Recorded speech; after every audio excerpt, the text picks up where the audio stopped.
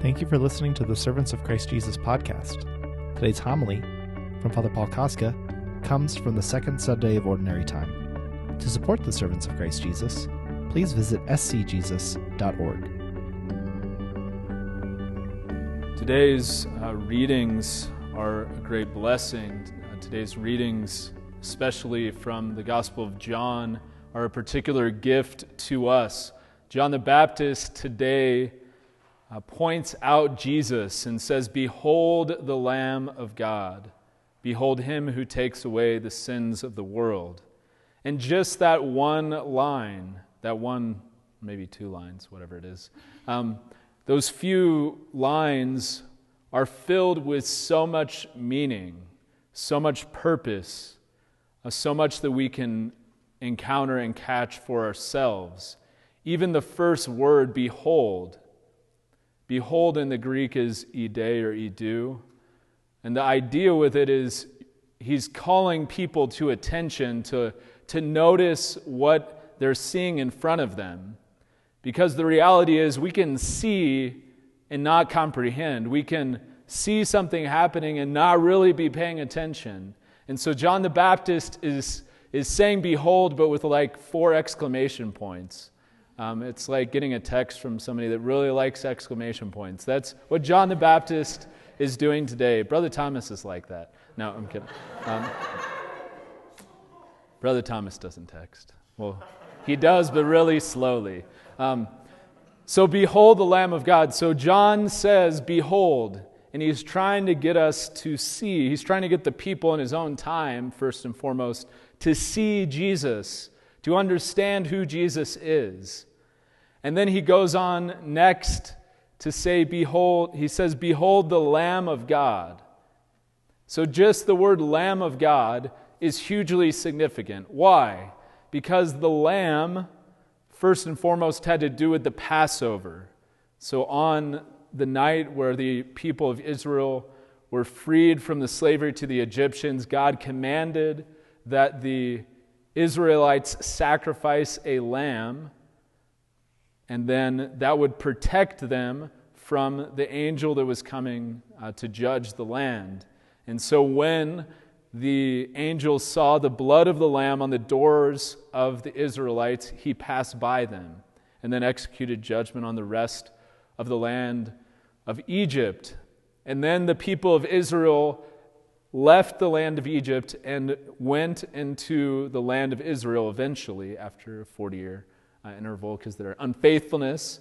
But nonetheless, they eventually go to the promised land, and it's through the blood of the Lamb of God. And then also lambs are sacrificed in the temple. And so you have in the temple worship, lambs and other animals will be sacrificed. And the idea with that, right, is that the people's sins were being placed upon the animal, and their blood was being shed, right, to forgive, to cleanse the people of their sins. And the idea, right, is that we deserve to be punished. We deserve death. But in the Old Covenant, these animals were the sacrificial victim, in a sense, for the people of Israel. But then Jesus comes on the scene, and John points Jesus out, not as a Lamb of God, because there was many lambs that were going to the temple. Jesus is not a Lamb of God. John says that Jesus is the Lamb of God who takes away the sin of the world. And I misspoke when I read the gospel initially. I said the sins of the world, but in the actual text it says the sin of the world. Because Jesus is not just taking upon some sins, like each little lamb that was sacrificed would take upon some of the people's sins, but Jesus is taking the sins of the whole world upon himself.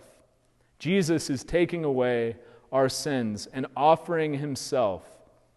See, the difference between the lambs in the temple and the lambs at the Passover is those lambs did not have a choice about whether they were going to be slain. Those lambs did not voluntarily offer themselves. And yet Jesus is the true Lamb of God because he voluntarily offers himself on the altar of the cross for us, for me and for you, so that we can be free.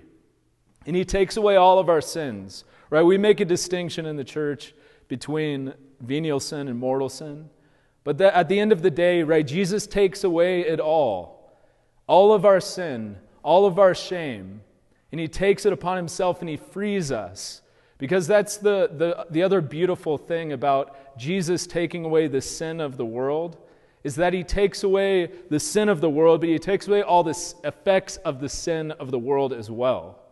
Because when we sin, we experience death in ourselves. And sin itself destroys us.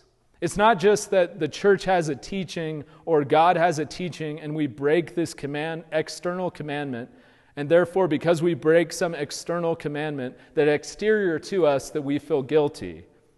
No, the reality is that the teaching of the church, the commandments of God, are telling us how to live a flourishing life. The teaching of the church is telling us how to live the best life possible.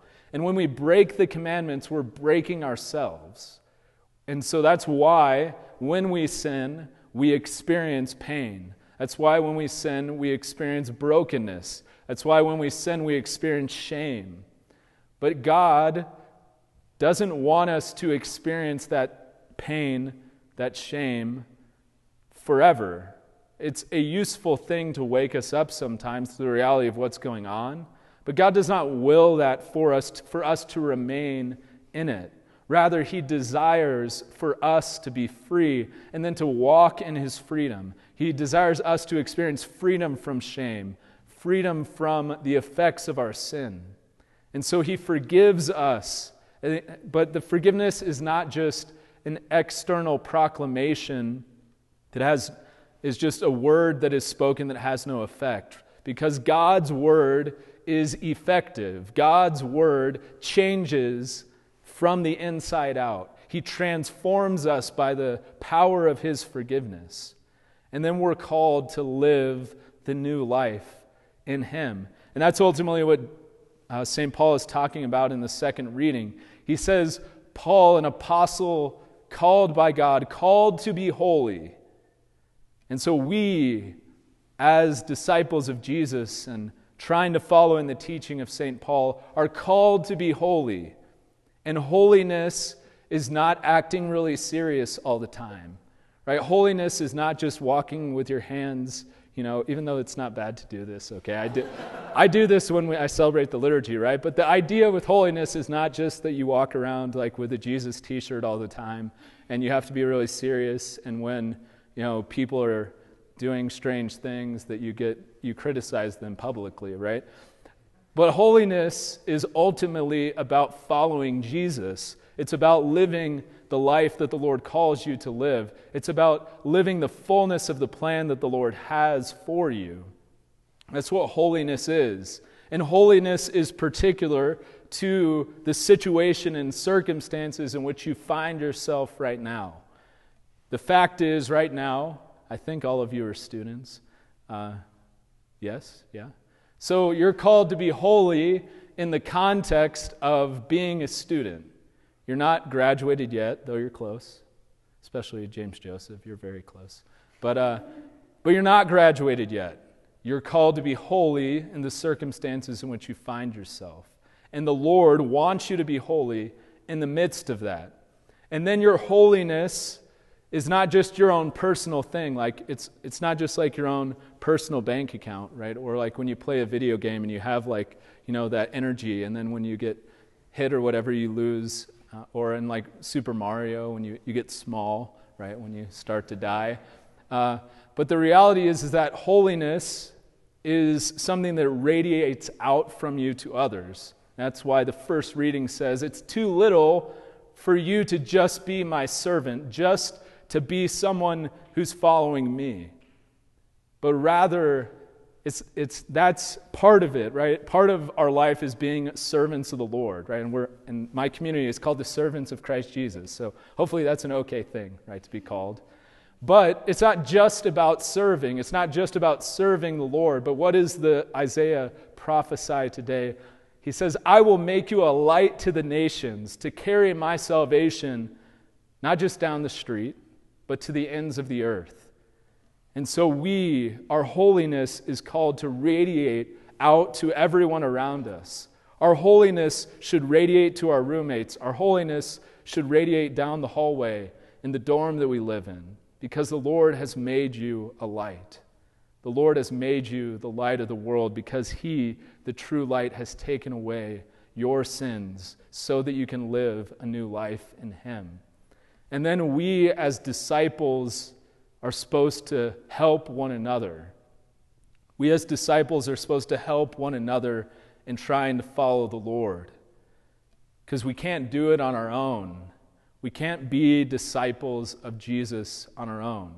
There wasn't one apostle. Right? Jesus didn't call St. Peter and nobody else.